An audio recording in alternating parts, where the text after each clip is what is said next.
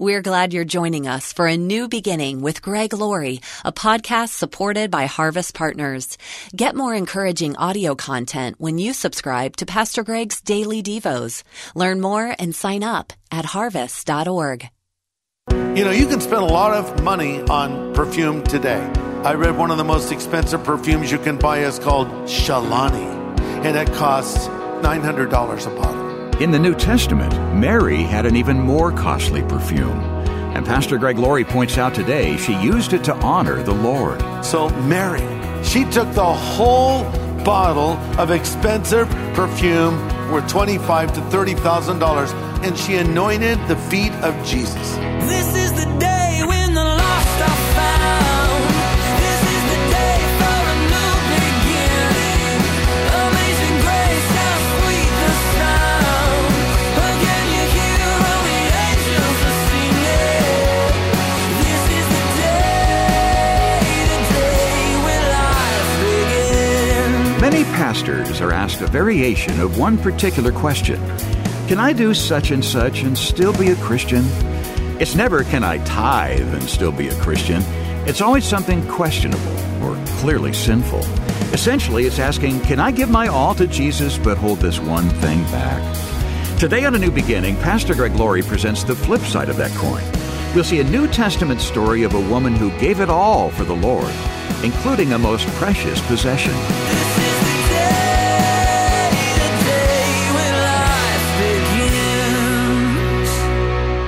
Let me take a quick poll. How many of you have heard of the Beatles? Raise your hand. You've heard of the Beatles, okay? How many of you have never heard of the Beatles before? I'm talking about a band, not Bugs, by the way. Well, years ago in the 60s, when the Beatles were at the very peak of their popularity, John Lennon made a very controversial statement in a interview with a British publication that was picked up by the American press, and it caused a lot of people to get very angry at this band from England. But here's what he said in the interview: Christianity will go. It will vanish and shrink. I needn't argue about that. Or he would have said it, Christianity will go. It will shrink. I didn't argue about that. Right, Paul? Oh, that's right, John. That's exactly right, you know. Anyway. He says, I'm right, and I'll be proved right. And this is the big statement that got him in trouble. We're more popular than Jesus now, speaking of the Beatles. I don't know which will go first, rock and roll or Christianity, end quote. Dear John, who's more popular now? The Beatles have been long broken up, but Jesus, in a way, is more popular than ever. In fact, I read an interesting article in the news the other day with a headline, The Popular Jesus is Emerging. It can be debated whether or not America is a Christian nation, but one thing is certain, according to author Stephen Prothero, everybody loves Jesus. And it's not just the usual suspects. In addition to Christians, America has Hindus, Jews, Buddhists, and atheists who adore Jesus. This fascination with Jesus is the subject of two classes being taught at Vanderbilt University this semester. One is called Jesus and Popular Culture, and the other is called Jesus in Film. Prothero said, quote, I'm pretty comfortable saying the United States is unique. This obsession with Jesus is unparalleled, end quote. Fascinating. Time magazine did a list of the 100 most significant figures in world history. And who do you think got the number one spot? Jesus. The most significant figure in human history. But by the way, this is nothing new. Jesus was popular in the first century as well, especially after he raised Lazarus from the dead. The name of Jesus was on everyone's lips. Wherever Christ went, crowds of people would press on him. He would be thronged. Matthew 12 says, large crowds gathered to him, and he got into a boat and sat down because a whole crowd was standing on the beach. You know, he had to get into a little floating pulpit, in effect, to get a little distance from the crowd. We read over in Luke 12 that so many thousands of people gathered together to hear Jesus. They were stepping on each other. And then in John 12, the text before us, a large crowd of the Jews learned that Christ was there, and they came not just for Jesus, but that they also might see Lazarus, whom he raised from the dead. So Jesus was very popular. But here's the problem. This popularity would be short-lived. And the same people that were singing his praises now would be shouting for his crucifixion in only days. That's because they never really understood his real mission. Even his own hand-picked disciples didn't fully get it until he died and rose again from the dead, with one exception. And I would like to say it was Peter, James, and John, sort of the favored three that Christ would take with him on special occasions, but it wasn't. Nor was it any other of the disciples that Jesus handpicked. In fact, it wasn't a man at all. It was a woman. It was a woman who had greater insight spiritually than those who effectively spent every waking hour of their life with Jesus for some 3 extended years. Who was the woman that seemed to get what all the guys missed? Her name was Mary. By the way, there's a number of Marys in the Bible, and we get confused. There's Mary, the mother of Jesus. There's Mary Magdalene. There's Mary of Mary and Martha, lots of Marys, okay? This is the Mary of Mary and Martha. They were sisters, and their brother was Lazarus. And it's worth noting that every time we read of her, she is at the feet of Jesus. So maybe that's why she had such great insight. On one occasion, when the Lord showed up at her house, I don't know if he would call first or text, probably not, since that technology didn't exist. He'd just show up. Hey guys, I just was in town. I brought 12 of my friends. Is that okay? Can you make lunch? And Martha was such an amazing hostess. She would whip up these incredible meals for them. And Jesus really felt at home in the house of Mary, Martha, and Lazarus. Well, one time when he showed up, Martha was getting a little frustrated. I mean, 12 people, counting Jesus, that's 13 actually. That's a lot of people to cook for, especially if you weren't prepared for it. But she needed a little help in the kitchen. But when she's frantically, making the meal, she looks out there and there's Mary, her sister, sitting at the feet of Jesus. So Martha, in frustration, comes out really upset. And we read in Luke chapter 10 that she demanded that her sister come help her. And Jesus said, Martha, Martha, you're worried and upset about many things, but one thing is needed. And Mary has chosen what is better, and it will not be taken away from her. So Jesus is saying, Martha, listen, appreciate the awesome food. But actually, Mary is right being here. She has chosen that one thing that really matters, which actually is better. She seemed, Mary that is, to grasp an essential truth that was largely missed by the others. And it was this, that Jesus had come to die. So she had a unique understanding as to who he was and why he came. And because of this, she brought the most incredible, valuable gift she could. And Jesus was so moved by her sacrificial act that he commended her and said, this will be a memorial that will never be forgotten.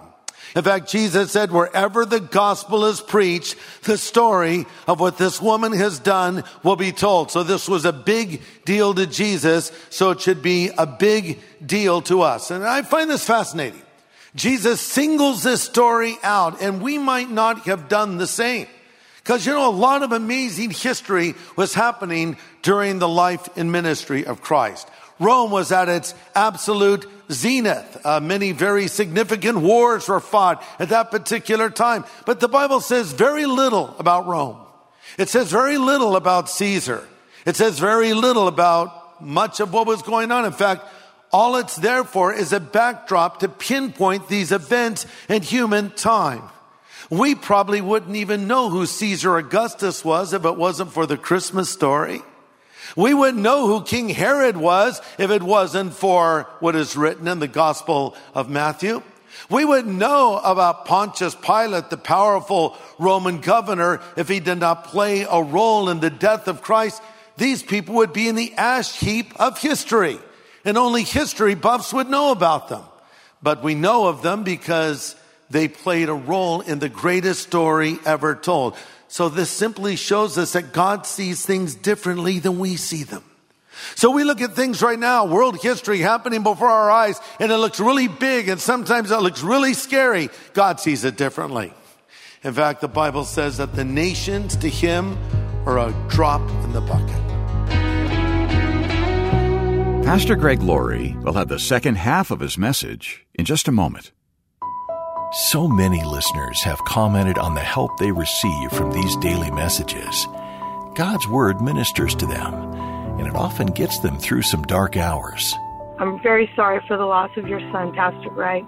While I can relate to loss and grief, I love the Lord, but I struggle with the type of survivor's guilt. My older sister and I are only 11 months apart. We are very close. I spoke with her just hours before her cardiac arrest, and she was excitedly waiting for her son's 21st birthday. Her youngest son found her on his bed, and he screamed for help. Emergency responders were able to get a pulse, and she was rushed to the hospital where drastic measures took place. Because my sister signed a do not resuscitate order, she was very clear about not wanting to be kept alive with feeding tubes and things. We had to let her go. It's been 5 years, and as I tell you this, you can hear me weeping inside. I feel like it just happened. Like you've said, you never really get over it, you just get through it. I know the Lord will get me through this obstacle that robs me of fully experiencing peace with God's decision to bring her home. I also know more trials are just around the corner, so I need to learn how to completely trust in the Lord and take myself out of the equation so Satan can't place those kind of strongholds on me. I pray for you that you will continue to preach the importance of having complete faith and peace with God's decision, whether you like his decisions or not. May God continue to bless you and your family, Pastor Greg. Thank you so much for all that you do. We're so moved when we hear from listeners like this, knowing that this broadcast is helping. Would you like to share your story with Pastor Greg? Email him at greg@harvest.org. Do it today while you're thinking about it. That's greg@harvest.org. Well, today, Pastor Greg is helping us learn from the example set for us by Mary in the 12th chapter of John. It's a demonstration of love through lavish sacrifice. Here's Pastor Greg once again. So what did this woman do that so impressed Jesus? Did she deliver an amazing sermon? No. Did she pray an incredible prayer of faith? Actually, no. In fact, what she did was not really very practical at all. In fact, you could even say it was somewhat impractical, but it was very heartfelt. So let's see what she did and why Jesus commended her. John 12, starting in verse 1. 6 days before the Passover celebration began, Jesus arrived in Bethany, the home of Lazarus, the man he had raised from the dead. A dinner was prepared in Jesus' honor. By the way, I'm reading from the New Living Translation. Martha served, as she usually did, and Lazarus was among those who ate with him. And Mary took a 12-ounce jar of expensive perfume made from the essence of nard, and she anointed the feet of Jesus with it, wiping his feet with her hair, and the house was filled with a fragrance. But Judas Iscariot, the disciple who would soon betray him, said, "This perfume was worth a year's wages. It could have been sold, and the money could have been given to the poor." I love John's commentary here. It's not that Judas cared for the poor. He was a thief. And since he was in charge of the disciples' money, he often stole some for himself. Jesus replied, "Leave her alone. She's done this in preparation for my burial. You'll always have the poor among you, but me you will not always have." We'll stop there. Now, Mark's gospel brings a very important insight into the story. Speaking of the same event, Mark writes in Mark 14:8, she has done what she could. So Christ is saying of this woman, she has done what she could. She came beforehand to anoint my body for burial. And assuredly I say to you, wherever this gospel is preached to the whole world, what this woman has done will be told as a memorial to her. Very important. Wow, what a dinner this was. Think about this. Jesus was there. That's really all that mattered. But now we have the resurrected Lazarus. This guy was dead. Imagine being invited over to a house for a dinner and meeting a guy who 3 days earlier had been dead. Would he be an interesting person to have a conversation with? Imagine what you'd ask him. So, what's it like on the other side? What did you see over there? Was it scary? Was it awesome? What was it like when Jesus called you back from the dead? Tell me all about it. I'm sure there were a lot of questions. And so this room is abuzz with conversation. A lot is going on. And the reality is Jesus was pondering and thinking about what was ahead now. It's not always great to know everything. And Jesus did. Aren't you glad you don't know everything about everyone? Sometimes we think we do. My granddaughter Allie came to me the other day and she said, she's like 5. She said, Papa, I'm smarter than you. I said, okay. She says, I am. I'm smarter than you. I didn't even argue with her. Sometimes we feel that way in life. I know so many things. So you know very little actually. But in fact, Jesus knew everything because he was God among us. And one of the attributes of God is omniscience, which means knowledge of all things. He knew what was going to happen before it happened. That's why Christ could predict the future in Matthew 24 in the Olivet Discourse and in another situation speaks so clearly of what was about to happen. For Christ, he knew the details of it and he spoke of the details of it. In fact, he would describe how the Son of Man, speaking of himself, would be betrayed by one of his own. He would be delivered to the high priest and crucified by the Romans. And 3 days later, he would rise again. He knew all of this. He knew he was going to take the beating and the whipping and the crucifixion. And worst of all, he knew he would bear all the sins of the world. And it was weighing heavily on him this night. And I don't think anyone happened to notice, except Mary. She's watching him. She's saying, something is troubling the Lord. And I want to do something so extravagant, so amazing that it will be a great blessing to him. So she breaks open this box of expensive perfume. Look at verse 3 again. A 12-ounce jar of expensive perfume. She anoints the feet of Jesus with it, wiping his feet with her hair. The house was filled with the fragrance. There's a good possibility that this bottle of perfume was a family heirloom. We find out later it's worth $25,000 to $30,000. Now, it would make sense if she put a few drops on his feet. A little goes a long way. By the way, that's a good rule of thumb to know about cologne and perfume. A little goes a long way. You don't have to bathe in it. We don't want to smell you after you've left an hour later, as it is the case with some people, if they've been in a room or if they've been in a car, wherever it is they've been. So she took the whole bottle of expensive perfume and poured it on his feet. It was an act of complete devotion and adoration. Judas Iscariot, with calculator in hand, a man who knew the price of everything and the value of nothing, instantly calculates how much of a waste this was. As I said, $25,000 to $30,000. What a waste, Judas says, and he had a point. You can spend a lot of money on perfume today. I Googled it just to find out what expensive perfumes there were out there. I read one of the most expensive perfumes you can buy is called Shalani. I like that name, Shalani. Sounds very mysterious. It's composed of rare flowers, including 336 roses and over 10,000 flowers of jasmine. Wow, how did they get all of that in that little bottle?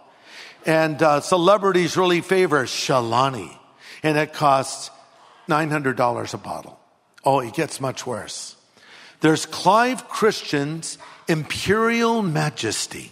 This is a perfume. I'm not making this up, by the way. It's a combination of mandarin orange, Indian jasmine, white peach, lemon, and more. It'll set you back, get ready for it, $435,000 for a single bottle. But the most expensive perfume in the world is called Here You Go, Sucker. No, I made that up. But it should be. It's actually called DKNY, Delicious $1 Million Perfume. That's even a stupid name. If you're going to ask me to pay $1 million, at least give me Shalani or something. They actually call it what it is. It's the DKNY delicious $1 million perfume. Apple, sandalwood, musk, vanilla. Who stinking cares? Who's going to buy this? Listen, I Googled this because I used to wear this cologne. You can buy a bottle of JD's for $22.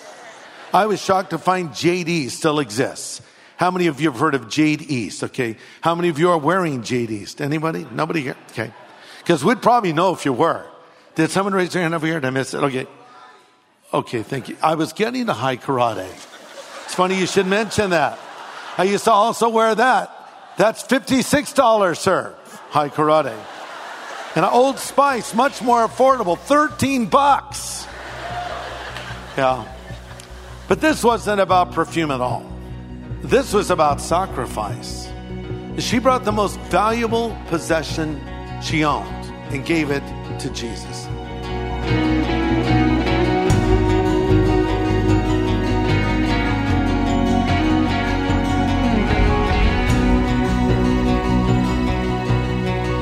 Pastor Greg Laurie, pointing out the extravagant sacrifice on the part of Mary toward Jesus.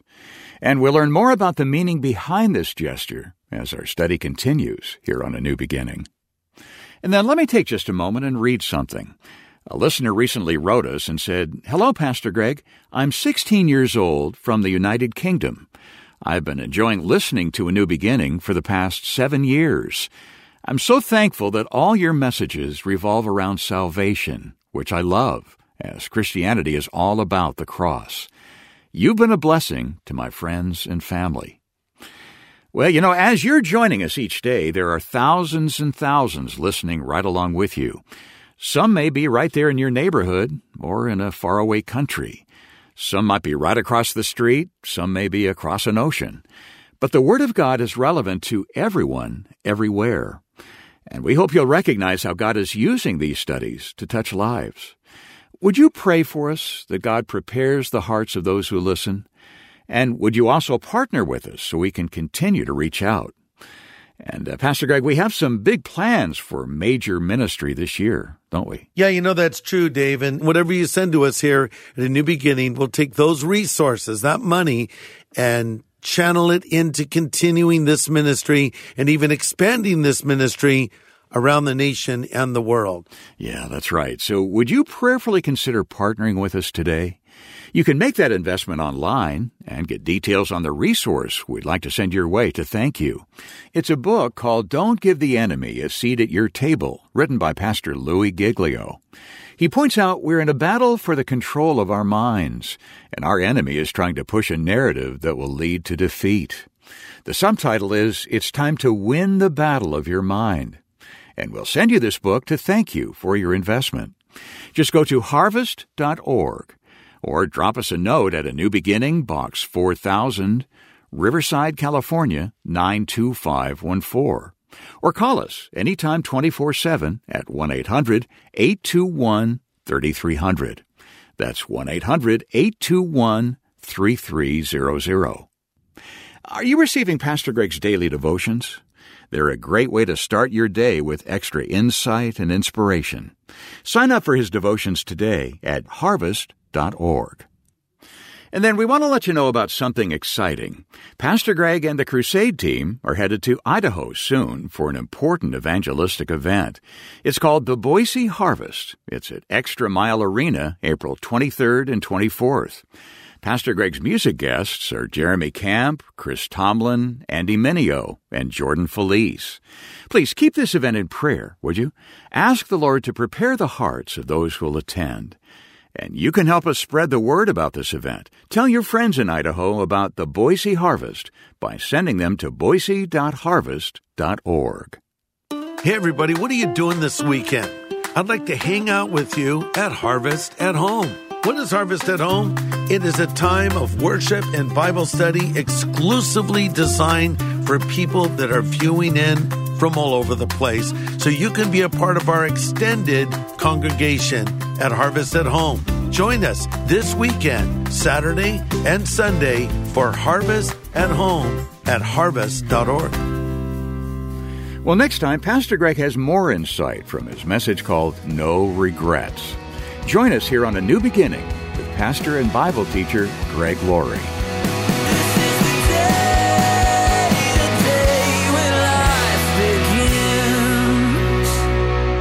A New Beginning is a podcast made possible by Harvest Partners, helping people everywhere know God.